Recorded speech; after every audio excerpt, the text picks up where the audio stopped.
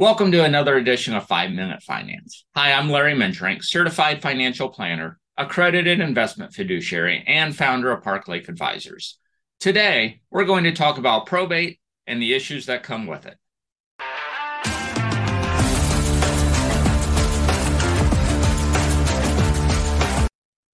Probate is the legal process that takes place after someone passes away.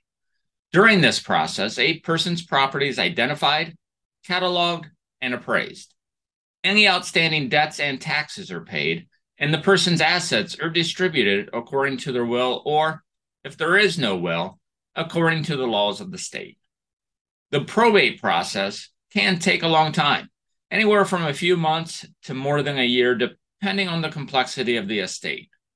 If there's a will and one or more of the heirs chooses to contest the document, the process can take even longer. One of the biggest problems with probate is that it can be very expensive. Even though probate costs are capped in some states, they can easily cost 3 to 7% or more of the estate's value.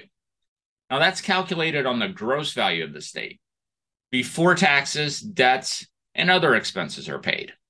And if the probate process is challenged, legal costs can rise from there. Another issue with probate is that it takes place in a public court. That means everything is a matter of public record, so there is no privacy. Anyone can find out exactly what was left behind and how much each of a deceased person's heirs received. They can also review the court records for the deceased person's estate. For those who have concerns about the heir's privacy, it's important to take steps to manage the probate process.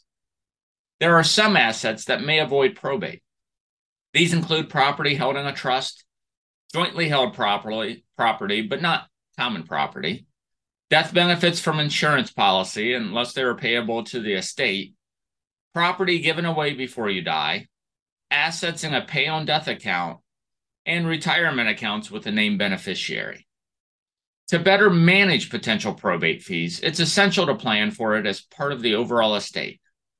This can include creating a will or a trust, updating beneficiary designations on retirement accounts and insurance policies, and gifting assets while you're still alive. It's important to work with a qualified professional who can help you navigate the complexities of the probate process and create a plan that works for you and your family.